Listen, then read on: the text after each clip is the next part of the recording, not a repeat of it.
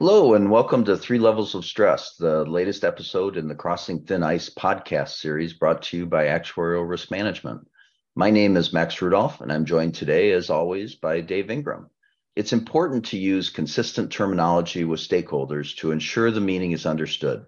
In today's podcast, Dave shares how he has worked with insurers to develop three levels of stress that can be managed and communicated. We discuss how this was incorporated into a professional standard and how to reinvent heat maps to be more useful to practitioners.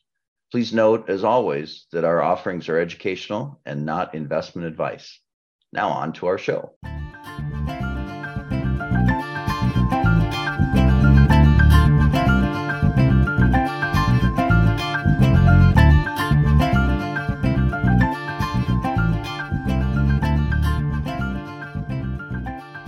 Many people are uncomfortable with doing stress testing. There are no clear standards of how bad a stress test needs to be. That makes stress testing seem dangerous.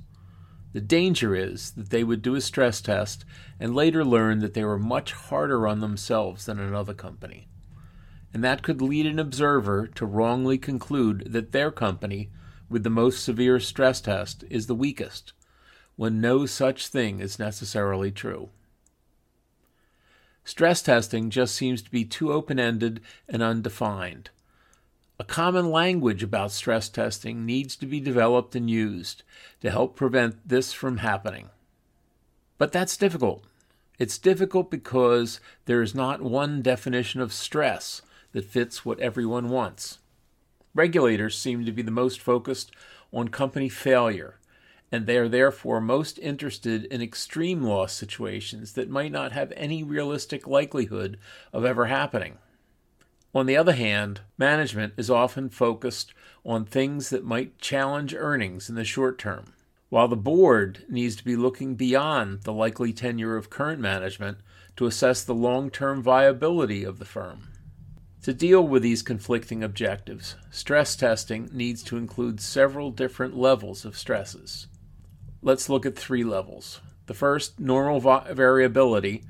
Stresses are based upon events that might result in the worst year in a normal 5 or 10-year period. The second we'll call realistic disaster. That's the worst experience that is reasonably expected over a long period of time as the stress event. To put that on a human scale, let's look at something like a 40-year time period, the length of a single person's career. And then the third level of stress we'll call a worst case, a maximum plausible loss that could occur even if you believe that likelihood is extremely remote. This might be significantly worse than the realistic disaster. As you might imagine, management will be able to use the normal volatility stress test for their earnings risk management focus. The board can work with a realistic disaster when they are looking to assess the long-term viability of the company, and the regulator can assess company failure risk from the worst-case scenario. If you wanted to apply this approach, for example, to equity risk, the normal volatility stress would be something like a 7% drop in the market. Over the past 50 years, 7% has been a 10-year worst case about half the time. For a realistic disaster, you might choose a market drop of 25%. In fact, 26.5 was the worst market drop in 49 of the past 50 years. And then for the worst case scenario, a market drop of 50% could be used. That's an intra-year drop in the market in 2009. These three levels of adversity would be handled differently by a risk management framework. The company could target handling normal volatility via a risk control cycle process and the breakthrough losses kept to amounts that can be absorbed into earnings. Realistic disasters will sometimes be large enough that they cannot be absorbed into earnings, but must be absorbed through capital. These stresses then become the focus of capital management and capital adequacy assessment. They are considered to be remote but plausible adverse events. The products or other activities that are most associated with these scenarios would then be thought of as driving the need for the risk capital buffer of the company. Worst-case scenarios are sometimes quite large, but are also highly unlikely. It is very difficult for a management team to focus on such events. These scenarios are tested primarily out of curiosity, and the test results may or may not drive any risk management actions because they're so remote. But since regulators do want to look at those types of scenarios, they can get a sense of which types of events would drive an industry-wide problem or a problem for a single company that has a higher exposure or vulnerability to a particular worst-case scenario. Of course, to get the best information about these types of situations, the regulator would be best served by asking all insurers to look at their potential losses under the same worst-case scenarios. Unfortunately, regulators themselves do not yet seem to have had this insight. This approach to stress testing can be applied to all of your significant risks, and if applied year after year, can add a layer of comparability both between risks and between years for a company. And if this three-tiered approach is adopted by multiple companies, stress testing can start to be developed towards intercompany comparability because we're all using the same language.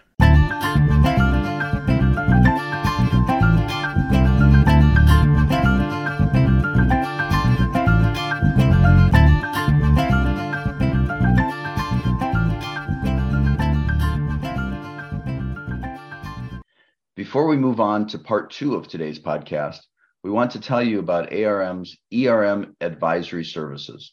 Our ERM advisory team, led by Dave Ingram and myself, Max Rudolph, are available to provide a wide range of support to your enterprise risk management program. Here are samples of recent projects. The New Strategies and Risk Solutions for Executives series of newsletters, webcasts, and discussions is our latest offering. A full range of topics are also available for presentation in person, live via webcast, or delivered as a recording for general staff education on ERM, advanced training for risk management staff, or to provide background on risk management to executives and board members. You can even mix and match, reserving us for a day or more with time split between education and risk discussions. Our ERM team has worked with insurers to install new ERM programs and revitalize older programs that have fallen into disuse. The ERM programs are designed to be consistent with regulatory and rating agency expectations, aligned with company strategy and culture, and bring real value to company management and your board.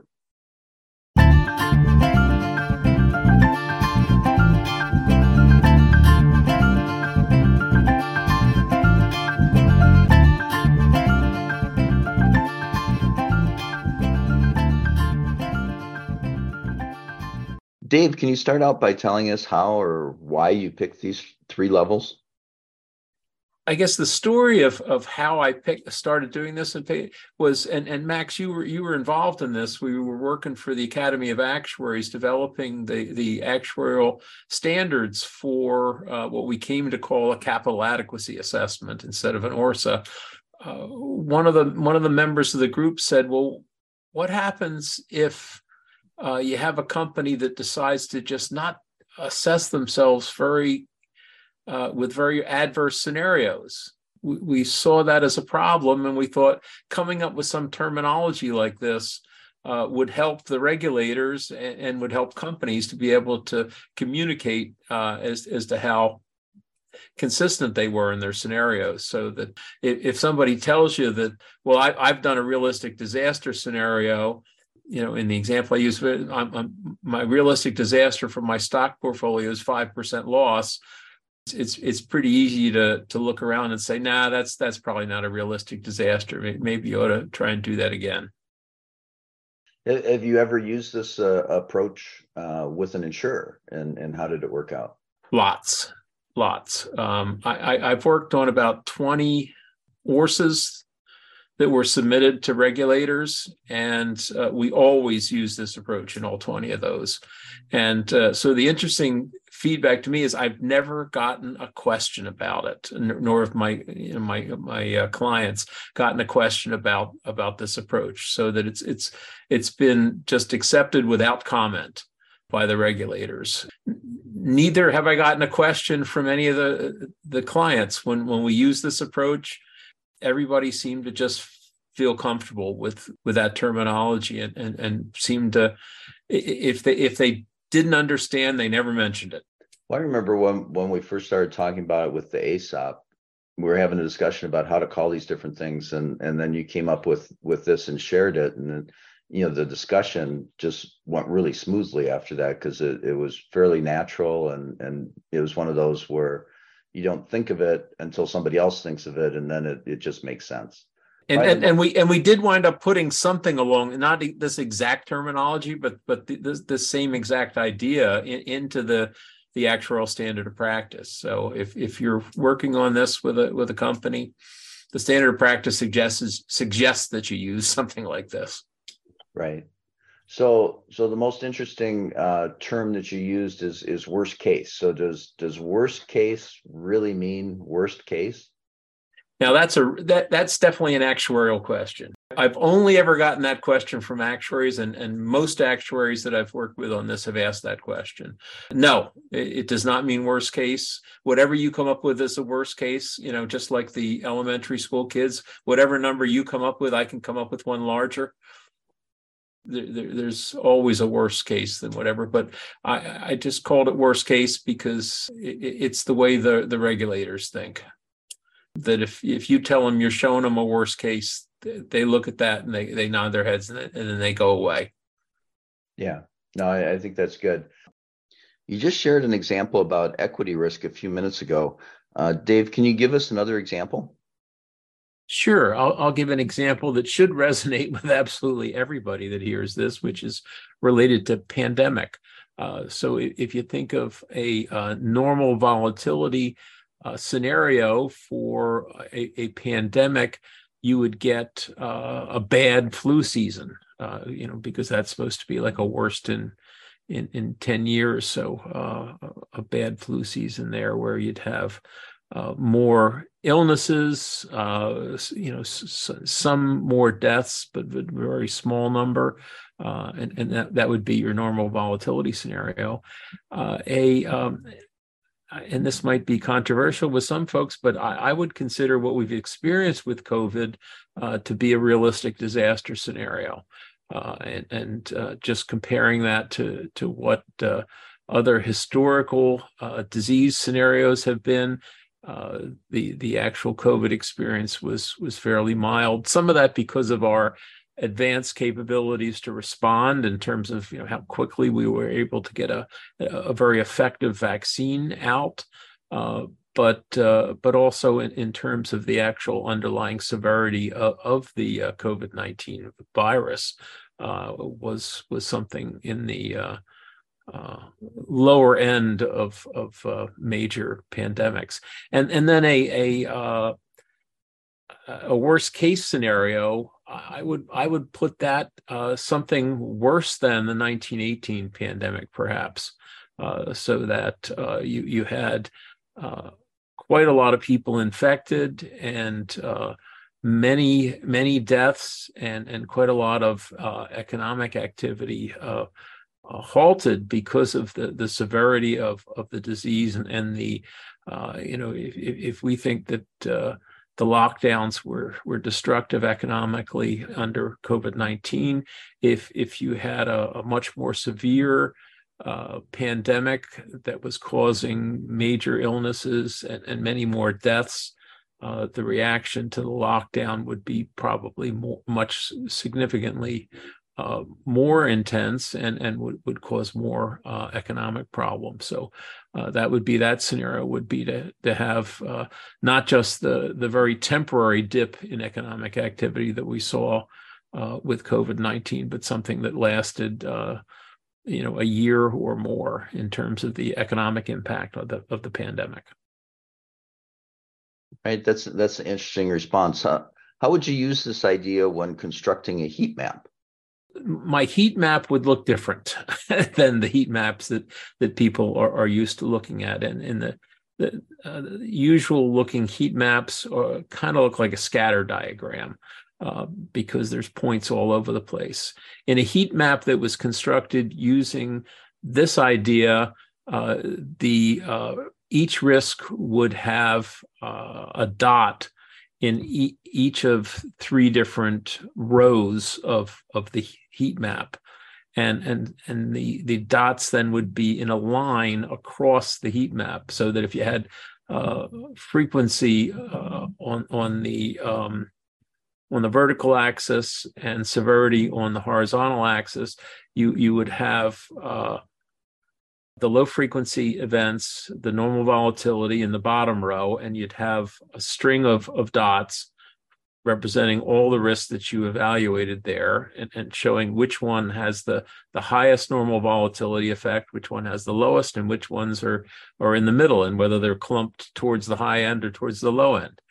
And the same kind of thing, you'd have a row of dots in the middle of the chart, where that's your realistic disaster row, and you'd see whether or not there was any shift, and there should be a shift in terms of severity, should be quite significant shift to severity, but whether any of the dots shifted more than what the bulk of them did. Maybe if you think of it in terms of normal distribution statistics, the normal volatility might be one standard deviation, the realistic disaster might be two standard deviations. And so that would suggest everything's shifting the same. But if there are any risks that have a fatter tail than a normal distribution, that would shift more than the doubling effect that you would see with that sort of normal distribution estimation. And then on the top row, again, you'd have a row of dots, which would be perhaps most likely significantly to the right of a lot of the dots that you had below for the worst case scenarios. And there you should see some of the risks definitely having a shift, because those are risks with when you get out into those worst case scenarios, you probably have some that have much fatter tails.